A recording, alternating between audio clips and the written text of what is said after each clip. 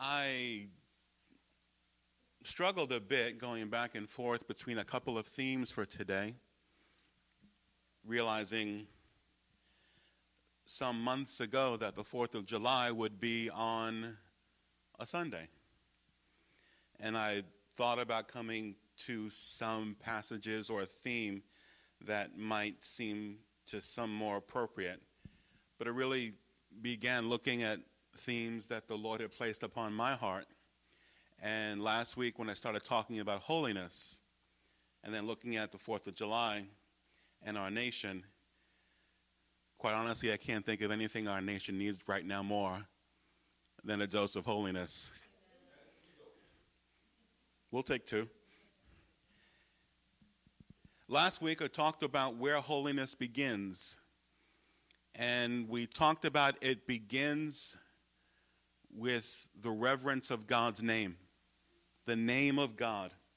And we looked at the Lord's Prayer where it said, "Hallowed be thy name." And can we, as his people, move in a way and live in such a way that all that we do, all that we say, all that we are, demonstrates we honor his name?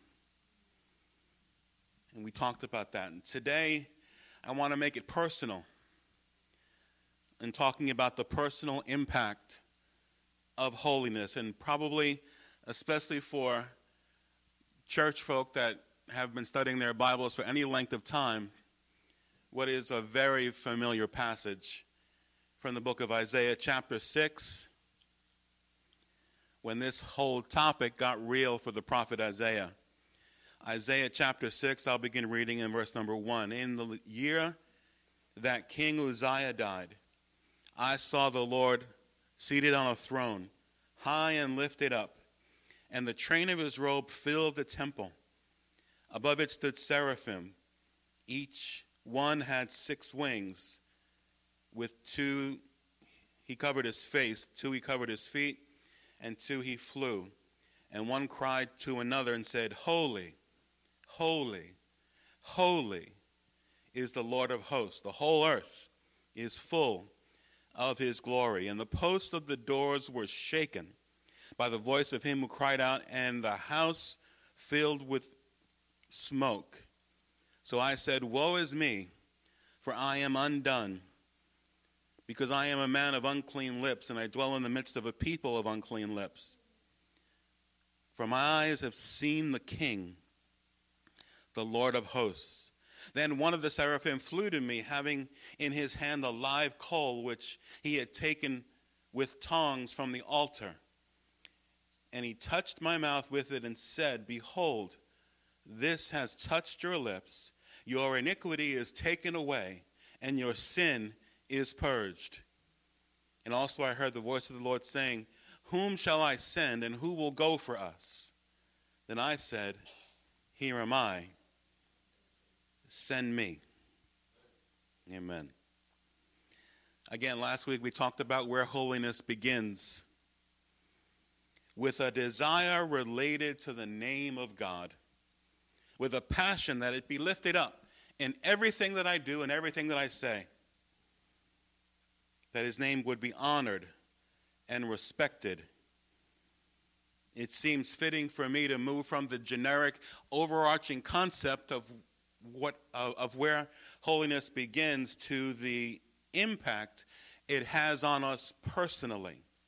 What does holiness mean for my life? How will it affect my view of the world? How will it affect my view of other people? How will it affect my view of me? What is the impact when we truly understand and allow ourselves to come face to face with the holiness of God? Isaiah was a different kind of prophet. If you look throughout the Old Testament, many of the prophets came from extremely humble beginnings. They were peasants or farmers or shepherds who were in their homes or in their fields or with their flocks, kind of minding their own business, where God comes along and says, "I got a job for you to do." Isaiah was different. He came from a noble family. He was a statesman. He had access to the royal court of his day. God used him to speak to many of the kings in the southern kingdom of Judah, like Jotham and Ahaz and Hezekiah. And yet God came to him and said, I've got a job for you to do. I have to stop there and just make it clear, God can use anybody. It doesn't matter what background you have. There isn't any background that disqualifies you from being used for God, and there isn't any background that makes you more able to be used by God. All that God requires is that you're available and willing for him to come into your life and direct your steps. God can use anyone. You don't need to be rich and have all the resources of heaven for God to use you. And being poor doesn't make you better for God. We get into trouble when we think that God moving has to move in this way or that way. That people need to be this or that before they're used by God. All that it matters is that you're available. Like Isaiah. Now the vision came in the year that King Uzziah died. Chronologically, that's about 800 years before Christ comes onto the scene. Now Uzziah was one of the better kings for the most part, for most of his reign. He came to power when he was 16 and ruled for 52 years. Most people of his time only knew him and him only as their leader and king. And his reign began godly. He was victorious in battle. God had assisted him and strengthened him as he followed the Lord. He built towers and rebuilt the walls in Jerusalem. But sadly, his story doesn't end well. It ends on a sad note because Uzziah did what so many people in our culture, and sadly so many people in the church, try and do. He tried to play God. He tried to offer a sacrifice in one of the various ceremonies and offerings of the people of Israel that was reserved for the people who were Levites or priests. Now, how many know when God says do something this way, doing it that way don't cut it? When God says this is my plan A, he doesn't have a plan B. You do things his way or you do things the wrong way. And Uzziah tried to offer a sacrifice that only the priests could offer. And in the story in 2 Chronicles, they try and stop him. Like, King, what are you doing? Probably they would have turned to him and said, yo, King, chill. They probably wouldn't have said it that way, but you get my point. And in 2 Chronicles chapter 26, I'll begin reading in verse number 19. Then Uzziah became furious, and he had a censer in his hand to burn incense, which was part of the sacrifice. And while he was angry with the priest, leprosy broke out on his forehead before the priest in the house of the Lord beside the incense altar. And Azariah, the chief priest, and all the priests looked at him, and there on his forehead he was leprous. So they thrust him out of the place. Indeed, he was hurried to get out because the Lord had struck him. King Uzziah was a leper until the day of his death. He dwelt in an isolated house because he was a leper, for he was cut off from the house of the Lord. Then Jotham, his son, was over the king's house, judging the people of the land. And the rest of the acts of Uzziah, from the first to the last, the prophet Isaiah, the son of Amos, wrote. So Uzziah rested with his fathers, and then buried him with his fathers in the field, a burial which belonged to the kings, and they said he was a leper. Then Jotham, his son, reigned in his place. Verses before this, verse 16, says that King Uzziah's heart was lifted up. There is nobody above God's commands. No one. No office, no reputation, no position puts you and I ahead of what thus saith the Lord.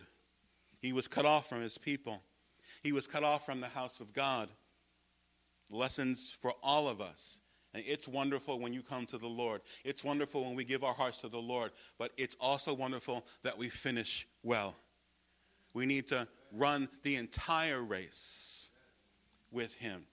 It's in this year of mourning, when King Uzziah dies, that Isaiah has a vision.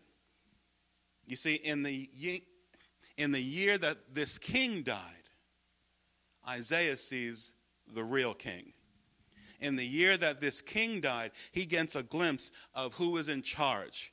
I know we can have different thoughts about who's in charge in our land, but let me tell you, the person in charge is not sitting in the White House. The person in charge is seated on a throne in heaven. God is always on the throne. Isaiah learned that God's kingdom operates from a different set of principles. It operates according to God's will, not according to circumstances that are around us.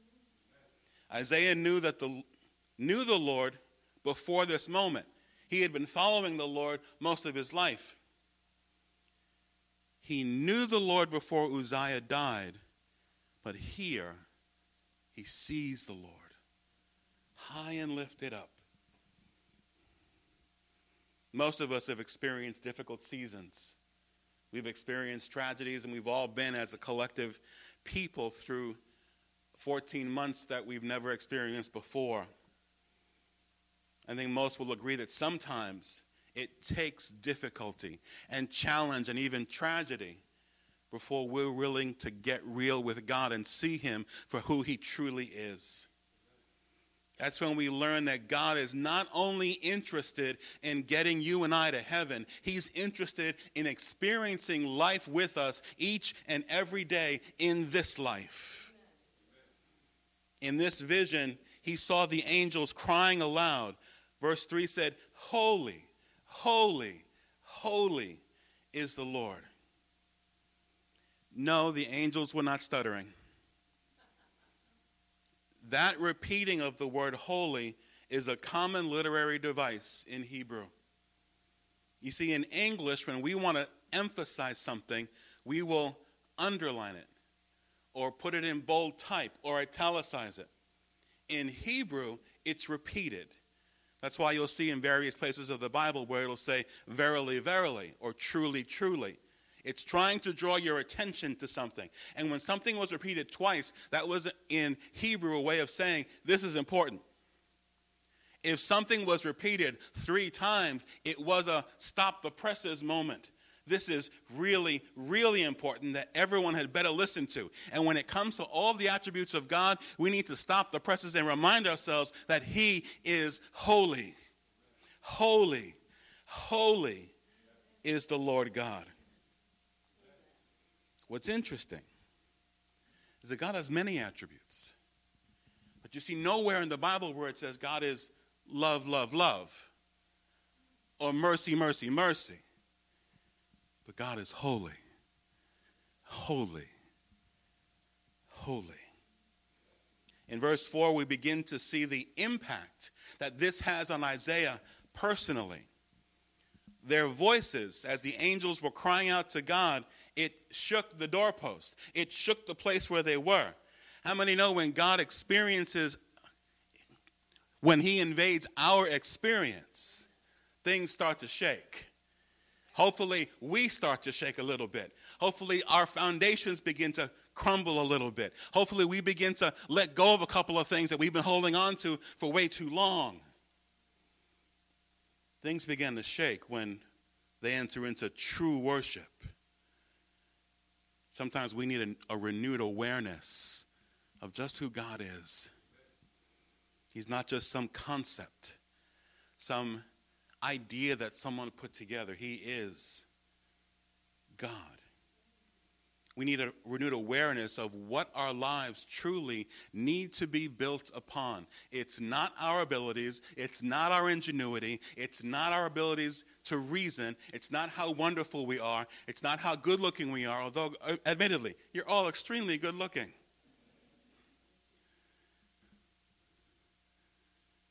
But it's built on God and worshiping him in spirit and in truth. This is true no matter how long you've been serving him. We need to serve him well. Isaiah was a respected part of his society. He was revered, honored, an amazing reputation. And all of those things were things he had earned. But when he came face to face with the holiness of God, all he could say was, "Woe is me." As some translations will say, "I am ruined." Literally, he's saying in Hebrew, "I'm coming apart at the seams." This righteous man, this very good man, could only pronounce woe to himself when coming face to face with the holiness of the Almighty God. The holiness of God not only opened his eyes to who God is, it opened his eyes to who he is himself. It didn't make him haughty. It didn't make him proud. It didn't make him holier than thou. Honestly, I've never understood the tendency to come into God's presence and come out of his presence thinking you somebody. Thinking you are somebody above anybody else. Coming away from God's presence should make us humble. Should make us realize that we didn't deserve to be in his presence. And it's the blessings of God that we didn't just crumble in his presence. Apparently the doors of the place where he was weren't the only things that were being shaken. And Isaiah declares, "I am a man of unclean lips." Now, I had to think about that. Why unclean lips? Why not unclean heart or unclean mind or unclean actions? But he was specific. I'm a man of unclean lips. Basically, what he was saying in his own language was, I have a dirty mouth. You see, we can get focused, and the focus is proper. That when we come to the Lord, we need to clean up our act. When we come to the Lord, there are certain habits and certain things and even certain relationships that need to change. But ultimately, what happens on the outside is not the primary focus. Jesus said it better in Matthew 15, verse 11, "Not what goes into the mouth that defiles a man, but what comes out of the mouth that defiles a man." Good to focus on unclean habits. It's good to focus on unclean thoughts. But let's also, as Christians, with God's Spirit working deep within us, focus on conquering unclean conversation. Oh, Pastor, now you've gone to meddling. Unclean conversation. What we say to one another.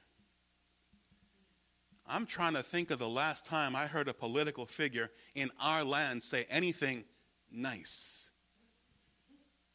I'm not even going to say profound, just something nice. Especially when talking about someone he or she did not agree with. What we say to one another. What we say about one another. We've come to a place in our culture where if you disagree with me, all of a sudden you've become evil because how dare you disagree with me? How we speak to one another. And then he says, not only am I a man of unclean lips, he says, I dwell in the midst of a people of unclean lips. Again, his holiness, his coming into the presence of God did not drive him away from people. It made him identify with people. It drove him toward them. It reminded him just how like everybody else I am. I don't understand the mentality that when we come closer to God and God begins to turn our life around and we look at people who haven't experienced that joy yet, that all of a sudden we're looking down on quote unquote unholy people. But Pastor, you don't realize I've been with a holy God. So now I'm holy. Oh, give me a break. Isaiah's vision is an amazing vision. Isaiah's vision is one we'd all like to have, and it didn't make him stuck up. It didn't make him a snob. It brought him down. The impact of being in God's presence brought him to a place where he realized that all his accomplishments, all of his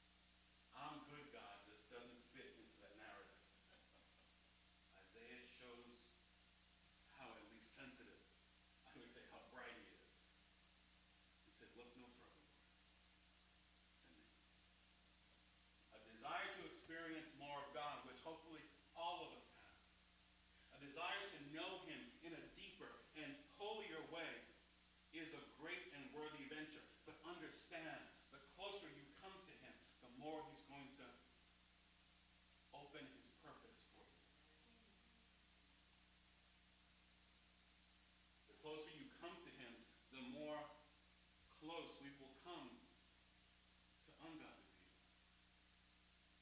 And it will bring us to a mission, to do a work for his kingdom. Isaiah was sent to a people who were rebellious and self-assured. Isaiah was sent to a people who were sinful and disobedient. He was sent to a people who that had no interest in relating to anything that was even remotely godly. Sound familiar? Yes. Look around us today. Yes. And in Isaiah 6, 9 through 10, the verses that follow, the Lord basically says, oh, and by the way, I'm going to send you to these people, and they're probably not going to listen. Again, sound familiar? But this was important work that he had to do. To proclaim the glory of God. To proclaim the message of the Lord. Well, that work that will need us to have clean minds. And not predetermined mindsets about people that we're sent to. Work that will need us to have clean hearts. And not predisposed feelings about others. Especially others that might be different than us. And definitely this work will need us to have clean lips. That we speak only what the Lord wants us to speak. It makes no sense for God's people to separate from an unholy society. But to joyfully show our culture the kind of life that's possible when you get a glimpse of him seated high on a throne, high and lifted up, majesty. Don't ask the worship team to do that. When you too. Your mic died. Oh, did it? This is better. Holy, holy, holy is the Lord of hosts.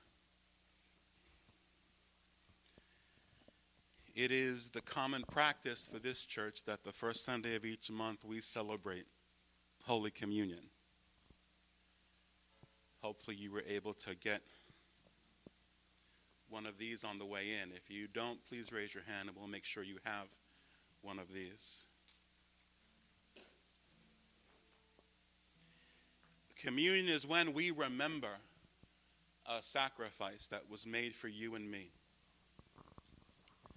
Communion is when we recall to the front of our memories how Jesus did not consider it beneath him to come closer to you and me. And even though while on that cross, while in that place where he was being tortured, his first thoughts were, Father, forgive them, because they don't know what they're doing. That is what holiness will do in your life and mine. Not take you away from people who just aren't getting it, but bring us closer to them.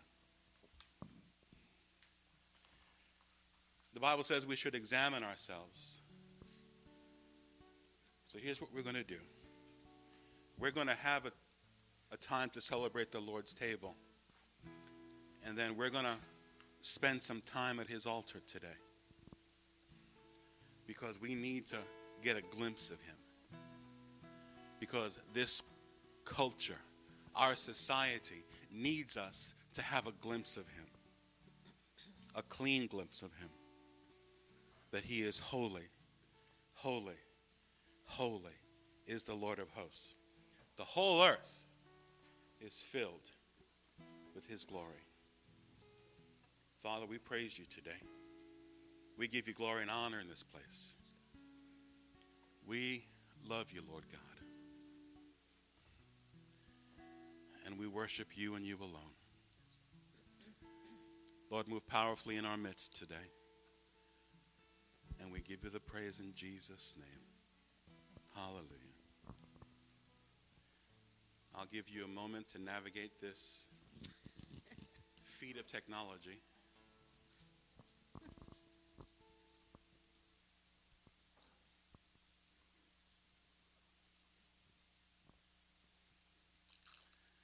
The Bible says on the night in which he was betrayed, he took bread and said, "This is my body broken for you." So he was thinking of you and me here today in St. James. Let's eat the bread together.